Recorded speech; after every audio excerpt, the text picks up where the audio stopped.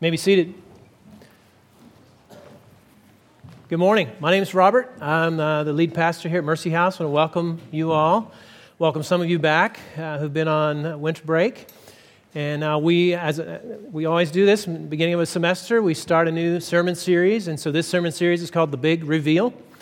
And it's going to be all throughout the Gospel of John. And I won't preach every word of the Gospel of John.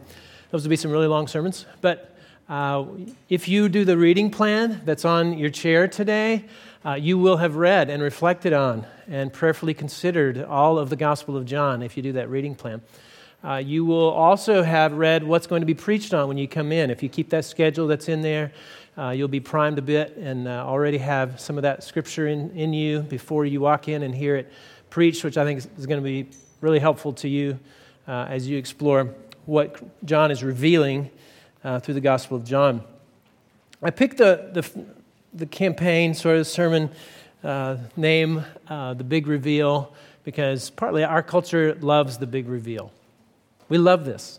I Googled it this week. There's always something new that's being revealed, and the first few things that came up, one was that Tiger Woods, he's playing golf again, but bigger than that, he's revealing Taylor products. This is a new company that he's marketing for, and he's revealing their products, and so he's now TaylorMade, is what was all over the internet. And if you're a golfer, you know all about that. The thing that also came up was the Galaxy 7 Samsung phone. Big reveal. Not that big of a reveal. It blows up, starts fires, things like that. So maybe that's not a good example. There was the McDonald's limited edition bottles of secret Big Mac sauce. 10,000 of these that were given away for free at your local McDonald's. So that was a big reveal for the week. And then, of course, what came up was Fixer Upper. They are the king and queen of the big reveal. At the end of every show, they're revealing the new house or the renewed house that they've just been working on. And we love this. We love this big reveal, little hints and clues that something's coming, and then the big moment where it's revealed. And I would say we're built for this. We're created for this. We're created to be in awe of something. We are revelation receivers. We are hungry for something glorious, something that we could have never imagined. And then when we see it, it's something that we've been longing for and waiting for. And to be honest, many of these big reveals, well, they don't just cut the mustard, do they? Right? I mean, think about when Steve Jobs came out with the first iPhone. He may be the king of the big reveal. Right? When he came out with the iPhone, and there was much fanfare, and there was many leaks in the media, and a lot of build-up, and he's standing there with his iPhone, and it's this sleek thing, and it's beautiful, and it's got technology, and this iPhone 1, here it is, big, it hardly has any memory in it, like it's dead. I don't know why I even keep it. Right? It's like a paperweight on my desk, but when it first came out. Right? It was a great reveal. And the whole world was like, wow. And many were willing to spend $600 to actually have it in their grasp. And so I think what happens oftentimes, we become a little bit discouraged about our hunger for the big reveal, our hunger for glory, our hunger to be in awe of something, and we sort of give up on that. And I want to say this morning, don't give up on that. Don't give up on that. You're actually built for that. You're created for that. You're a revelation receiver. The only thing is that you're created to behold the most glorious one in the universe, God. The one whose glory never wears out. The one who, as you behold that glory, day in and day out, it becomes more glorious, not less glorious, like an iPhone. And thankfully, God is one who, by his very nature, reveals himself. You see this in the opening chapters of the Bible. If you've ever read through the Bible or tried to read through the Bible and you opened up to Genesis 1 and you read the first few verses, this is what you read, Genesis 1:1. In the beginning, God created the heavens and the earth. The earth was without form and void, and darkness was over the face of the deep, and the Spirit of God was hovering over the face of the waters. And God said, "Let there be light." And there was light. In the opening verses, we see how God reveals himself to human beings, or at least two ways, right? So we see him revealing himself through the creation, right? He creates, and we can know at least something about him by what he creates. Now, this is what Paul is writing about, like in Romans 1, when he says this: "For his invisible attributes, namely his eternal power and divine nature, have been clearly perceived ever since the creation of the world, in the things that have been made, so they are without excuse." He's saying God reveals himself through the creation. Now think about this building that we're in. Right? Does anybody believe that there was a designer of this building? Anybody believe that? A few of you? Others of you are like, no, probably no one designed this building. I mean, it's just a wreck. And no, I think most of us would say, no, someone designed this building. What about, did someone build the building? Was there a builder? Yes, there was a. Now, how do you know that? It was built in 1951. I wasn't even alive in 1951. Like what? How do you know that? You know that because as you look at the results, right? And when I first walked in this sanctuary and I saw that rounded ceiling there, I was like, wow. Like they really went to a lot of effort and poured a lot of dollars into creating this ceiling, and it matches the windows, and I love this space, right? And I know at least a little bit about the designer and the builder, that they're willing to go through whatever pain and agony it took them to create this space. But I don't know a lot about them. I don't know a lot. I know a little. I don't know if they were a man or a woman. I don't know if they were married or not. I don't know if they had kids. I don't know if they designed it and they designed and built other things. I don't know. I just know just a little bit. God's revelation is similar, right? He reveals himself through his creation, but there's only so much we can see, so much we can know. It's some, but it's only limited. So he also reveals himself by speaking. We see that in that passage I just read. He's speaking. This is sometimes called not natural revelation like creation, but special revelation. Right? He's actually speaking. He's revealing himself through his word. Right? And so he's a God who reveals. This is his nature, both through his creating and through his word. And throughout history, that's what he was doing. He was revealing himself, both through his creation, of course, but then through different spokespeople, right? Prophets, priests, kings, and he would speak through them, and that would become the word of God, and that people could know about him in a more specific way because of his speaking to them. And throughout the Old Testament, all that revealing was leading up to the biggest reveal of all. And this is what John, the gospel writer, is revealing. He's revealing the biggest reveal.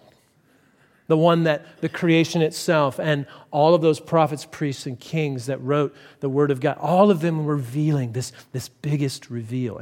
And he goes ahead and he's going to reveal that right off the bat. The first 18 verses, we're going to have this revealed to us in the very opening, what's also often called the prologue of the Gospel of John. And so what he's going to do is throughout here, he's going to give us some clues, right? Any good big reveal person knows you got to give clues, and you build up the hype, and you build up the hype, and then finally the big reveal. It's exactly how he writes these first 18 verses. So let's take a look at these verses. So let's look at these clues, and then we'll look at the big reveal. Now go ahead and follow with me in your Bible. So there's Bibles under the chairs, and go ahead and look for John, the Gospel, not 1 John or 2nd or 3rd John, but John. All right, so Matthew, Mark, Luke, John, and find chapter 1. And you'll need to follow along with me, or you can find it on your phone as well. So John 1:1, it starts, "In the beginning." Does that sound familiar? Yes. Yeah, just like the opening chapters of Genesis. Right? He's hearkening back to Genesis. "In the beginning was the Word, and the Word was with God, and the Word was God. He was in the beginning with God." All right, so he's going back to when God is first revealing himself. He's revealing himself through creating, but he's also speaking his Word. And he's saying, in the beginning was the Word. Now, the Greek word that he's using there is the Greek word logos. And so through the use of this word logos, he's reaching out to both Jews, the people of Israel, God's people, and Greeks, right? Non-Jews, Gentiles. And they use this word in some different ways, but both of these ways are significant in understanding what John's doing here. So he's saying, in the beginning was the logos. When the Jew heard that, their understanding was that it was God's Word. But when a Jew was understanding God's Word, they understood that God's Word is equal to what He does, and what He does is equal to who He is. All right? So what He says is equal to what He does, which is equal to who He is. He's completely consistent. He's completely integrated. He's completely true from inside out. Wouldn't you like to be that kind of person? This is what we all long for, right? To be completely integrated, to be the very exact same person inside and out. What we say is what we do is who we are. Well, that is who God is. And so for the Jew, for him to say something meant he was doing it. Those were equal things. And so it made perfect sense for them to hear that in the beginning was the Word, and to think about the Word not only as some word spoken, but as an action taken, even as a person. It made total sense to them. Now, he's also reaching out to Greeks, right? So the way they used this word was to explain the power that was behind everything that was rational or reasonable in the universe. That's why we got our word logical from logos. Right? They look at the world, they look at the universe, they're like, this is logical. Like there's some order here. I don't know exactly what's behind it, but there's something. And so they had this concept of kind of like let the force be with you kind of concept. And so it was this, everything rational and reasonable had a reason underneath it, something logical underneath. They didn't know exactly what it was, but they knew it was something. Right? They didn't look at it and go, "Oh, this is total random and chaos." They didn't think that way. They knew there was something behind it. And so John is saying, that's the Word of God. This thing that you've been wondering about, Greeks, I'm about to reveal to you who is behind everything that's rational and reasonable and logical in the universe. Stunning. So sophisticated what he's doing here to reveal what he's about to reveal to both Greeks and Jews. Now, he's revealing that God and His Word, they're personal. That's not really new information, especially not to the Jew. We know that he takes on pronouns, right? He's a he. He is communicating. He's personal. That is not new, right? But what is new, and this is the first clue, is that there are multiple persons in the unified Godhead. That's new. That's new. This is the first clue. The one he is revealing is the second person at least. Now we know as Christians there's three persons in the Godhead, but as far as you know from 1 through 18, pretty much there's two persons at least. And that this Word is a he, and the he is a person. You don't call things that are non-personal he's. He's a he. And so there's a personhood there. And so the first clue is there's a second person, and he's calling him the Logos. Right? This is the first clue that is going to help us understand the big reveal. Now, there's been hints all throughout the Old Testament, even in the first chapter of Genesis, right? Genesis 1:26, God said, let us make man in our image, after our likeness. And honestly, Jewish rabbis kind of scratch their head when they read that. Don't know exactly what to do with it. Came up with some theories. But John, the gospel writer, is saying this is what's going on. That there are multiple persons in the unified Godhead. And he's revealing this second person that's in the Godhead. So that's your first clue. Now, this second person of the Godhead has a fairly impressive resume.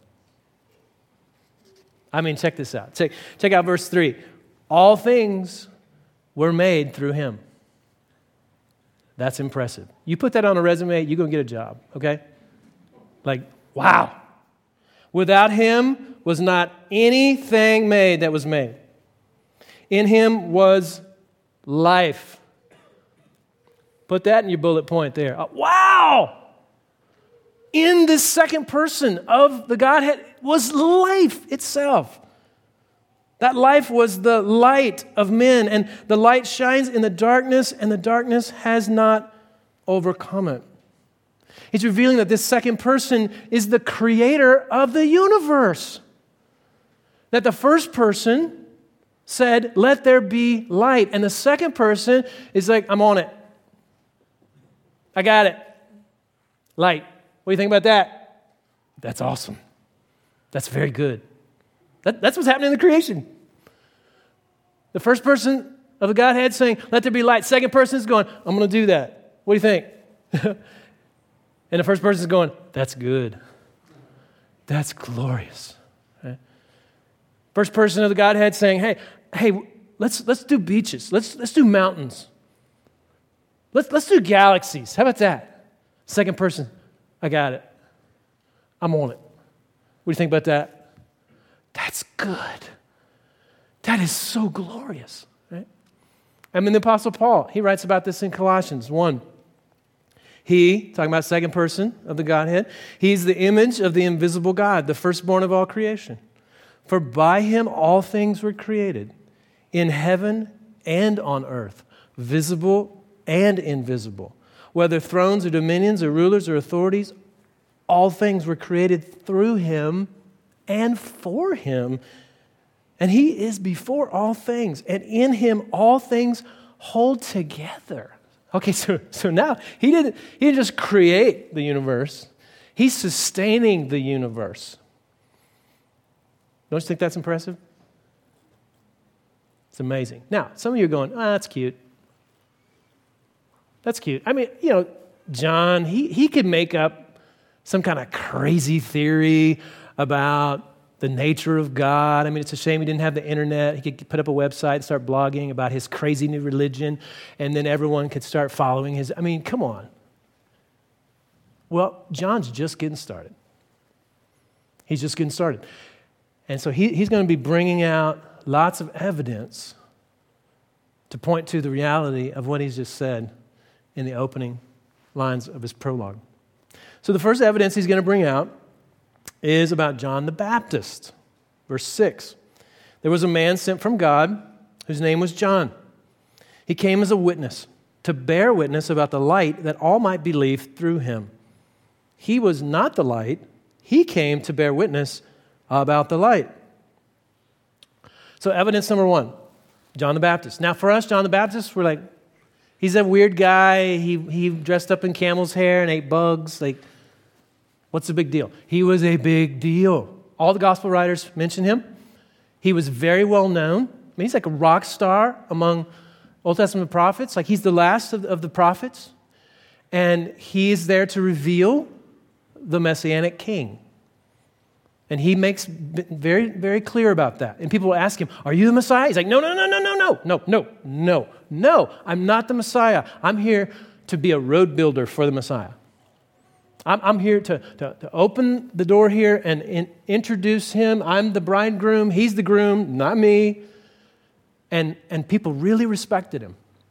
And when he would have an event and he was teaching, it said things in other Gospels, all of Galilee would show up. So everybody knows this guy. Everybody respects this guy. And so what John is doing, he's revealing, and you find out later, John was actually a follower of John the Baptist, John the gospel writer, right? And partly that's confusing because you got Gospel of John, you got John the Baptist, got a lot of Johns bouncing around in this first chapter. The gospel writer is not John the Baptist, okay? The gospel writer is John the disciple who's now explaining about John the Baptist. So John the Baptist reveals this second person of the Godhead, right? He reveals him as the Messianic king that Israel has been waiting for centuries. So this is your second clue as you work toward the big reveal. This second person of the Godhead is also the Messiah. He's also the king that Israel has been waiting for and that John the Baptist has been introducing to Israel. I mean, look at these two verses here, 4 and 7. You have John, the gospel writer, saying, "In him was life, and the life was the light of men." And then in 7, you have John, the gospel writer, saying about John the Baptist that he came as a witness to bear witness about the light. So he's letting us know that Messiah that John was promoting, that he was the opening act for, is the same second person of the Godhead that John, the gospel writer, is revealing. Now, most of Israel didn't realize that the Messiah was also going to be God himself. And so this is big. These clues are huge reveals leading up to the biggest reveal at the end of these verses. Now, why? Why? Why would God become a human and become the Messianic king that Israel's waiting for? Well, he explains this as well. Verse 9. "The true light, which gives light to everyone, was coming into the world. He was in the world, and the world was made through him, yet the world did not know him. He came to his own, and his own people did not receive him. But to all who did receive him, who believed in his name, he gave the right to become children of God, who were born not of blood, nor of the will of the flesh, nor of the will of man, but of God." So here we find that the reason that the second person of the Godhead would become a human, show up as the divine Messianic king, is to repair the rift that is between human beings and God. I mean, think of the irony of those verses I just read. Like the creator of the universe, the sustainer of the universe, shows up in human form and they reject him. Humans reject him. That's a rift. That's a problem. And that's the problem that he's come to remedy. And he's saying that those that believe, trust in, place faith in this one that he's about to reveal, they go from being light haters and God haters to being light lovers and children of God. And the way that happens is they exercise belief in the one that John is revealing in his gospel. And this is the only reason John wrote this gospel. We know that because John 20, you can see his thesis statement. He probably wouldn't have got a very good, grade in college because he didn't put the thesis statement up front, but he reveals it in chapter 20, and he basically says, "I wrote this so you could believe and have life." Right? I want you to know this one. That's your only hope. Right? And so he's come to repair the rift that is between humans and God. So, who is this person? Who is this person? Well, he holds off a little bit. He's good at this big reveal thing, right? I mean, this is when you're ready for the big reveal and then commercial break, right? This is so typical of those kind of shows. And so commercial break. Except in this commercial break, he's going to roll out some more evidence that is going to help us want to believe, want to trust, want to faith in the one that he's revealing. So here's what he says, verse 14. "And the Word became flesh and dwelt among us. And we have seen his glory. Glory as of the only Son from the Father, full of grace and truth. John," as in John the Baptist, "bore witness about him and cried out, 'This was he whom I said, he who comes after me ranks before me, because he was before me.' For from his fullness we have all received grace upon grace. So he rolls out some more evidence. And this time the evidence is that he has beheld the glory of the one he's about to reveal to us in his gospel. He's letting us know, this is not a dream I had. This is not some kind of drug-induced mystical vision I had. This isn't something that I just heard through story after story after story after story, and now I'm just like giving you this sort of oral tradition that has been around for generations. I saw it. I beheld his glory, the glory of the one and only.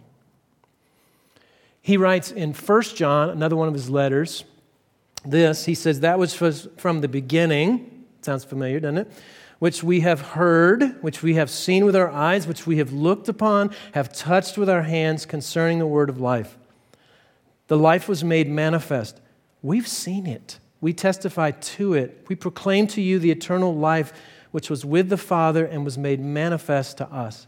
That which we've seen and heard, we proclaim also to you. He's letting you know he has beheld this one that he's about to reveal to you. Not a dream, not a mystical experience that he had. He saw, he heard, he touched the one that he's about to reveal. Okay, so who is he? Who is this one who's the second person of the Godhead, this one who is the Messianic king that Israel's been waiting for centuries? Who is this one who's come to repair the rift between God and human beings? Well, he finally reveals in 17, for the law was given through Moses, grace and truth came through Jesus Christ. No one has ever seen God, the only God, who is at the Father's side. He has made him known. There's the big reveal. There's the biggest reveal. That the one who is the second person of the Godhead, who is divine, the one who is the Messianic king that Israel was waiting for, the one who's come to repair the rift between humans and God, is Jesus Christ. Even his name reveals some things about him. Jesus, right? Jesus, it means Yahweh saves. He's a savior. Right? We know as Christians, he's saving us from sin. We know that he's becoming a human. He's becoming flesh. He's making his dwelling among us, not just to be an example of a nice person. He's coming to die on the cross. And he's dying in our place to pay the penalty of sin. And not only is he a Savior, but he's a Christ. Right? That means anointed one. It was the word they used for the Messianic king that they were all waiting for. So not only is he Savior, but he's coming to save and establish his rule, his reign. His kingdom is coming through his salvation. That by the end of the book, you're going to see that salvation, when it cost him to offer that salvation to those who will believe. And so some may be a little skeptical, like, okay, I hear that, but I'm not convinced. And so I want to challenge you to read the book of John, to get the reading guide and to follow along, to come each week to hear these sermons, to open yourself to the possibility that Jesus actually is who he says he is, who the Bible says he is. Because if he is, that changes everything. That changes everything.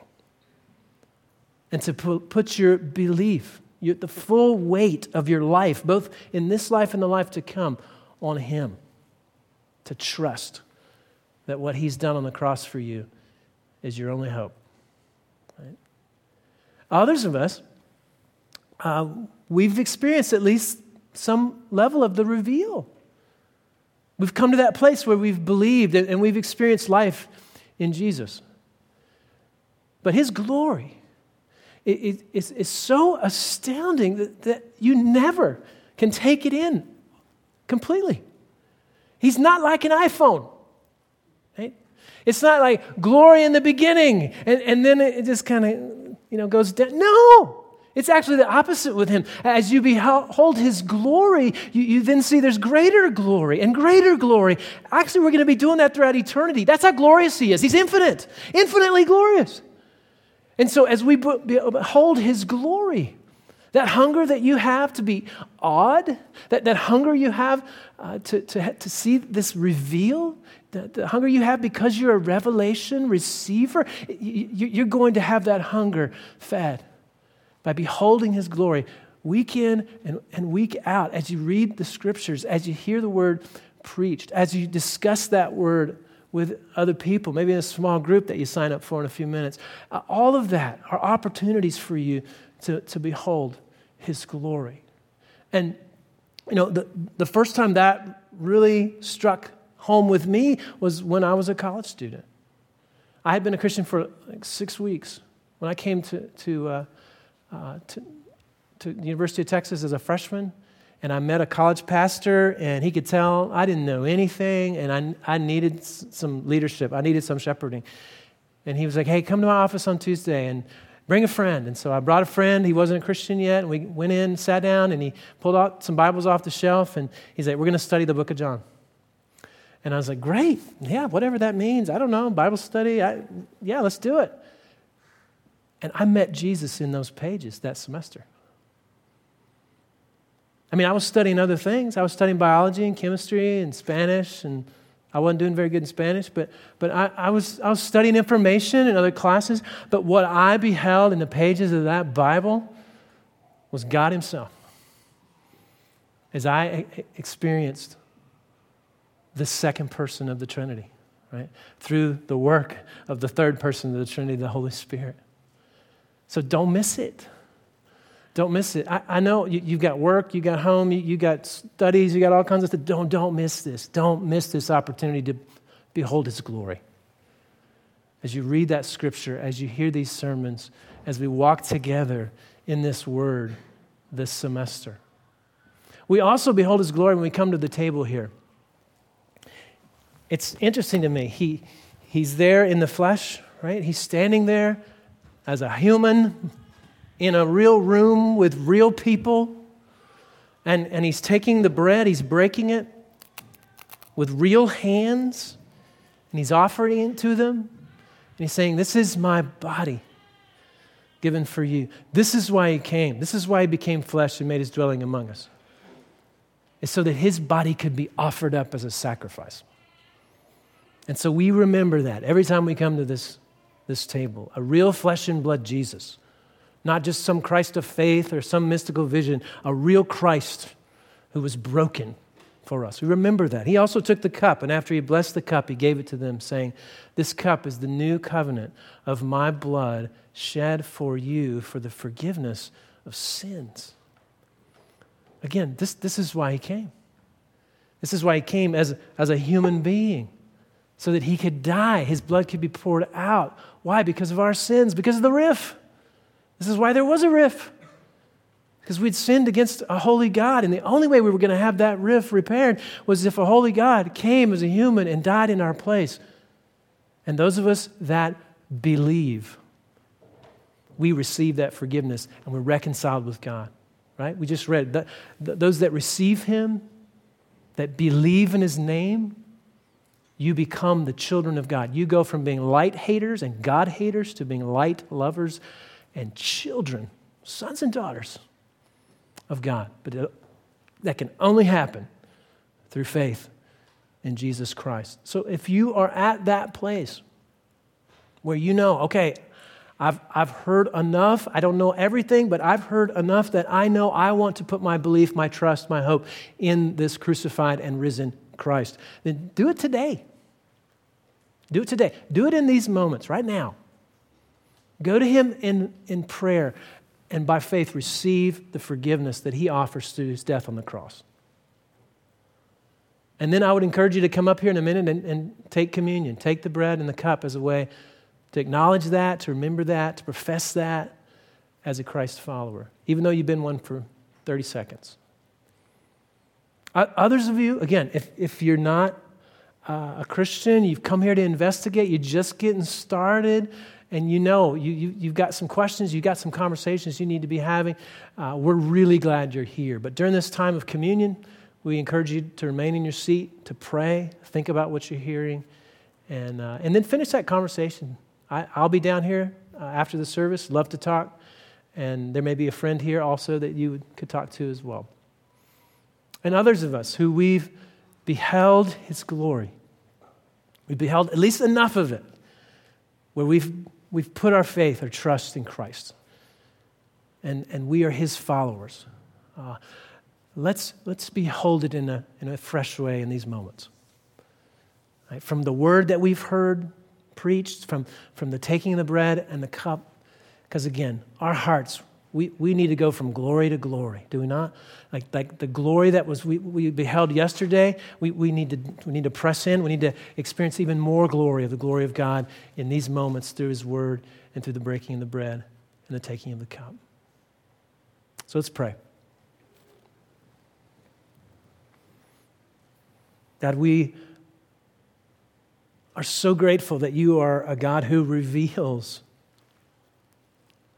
You're not one that's distant and in some murky, dark, mystical world where we kind of, sort of feel that You might be there, but that You came down, became a human being.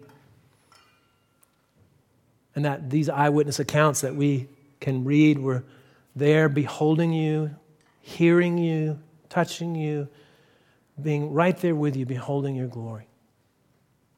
And so, God, we also know that You reveal Yourself through Your Word, through the bread and the cup this morning. So would You come, and each of us, we need a fresh revelation of who You are today, Lord. And so use this time as we reflect on what we've heard preached, as we consider what the bread and the cup mean for us. May we behold that glory, and we thank You for it. And we pray all these things in Christ's name. Amen.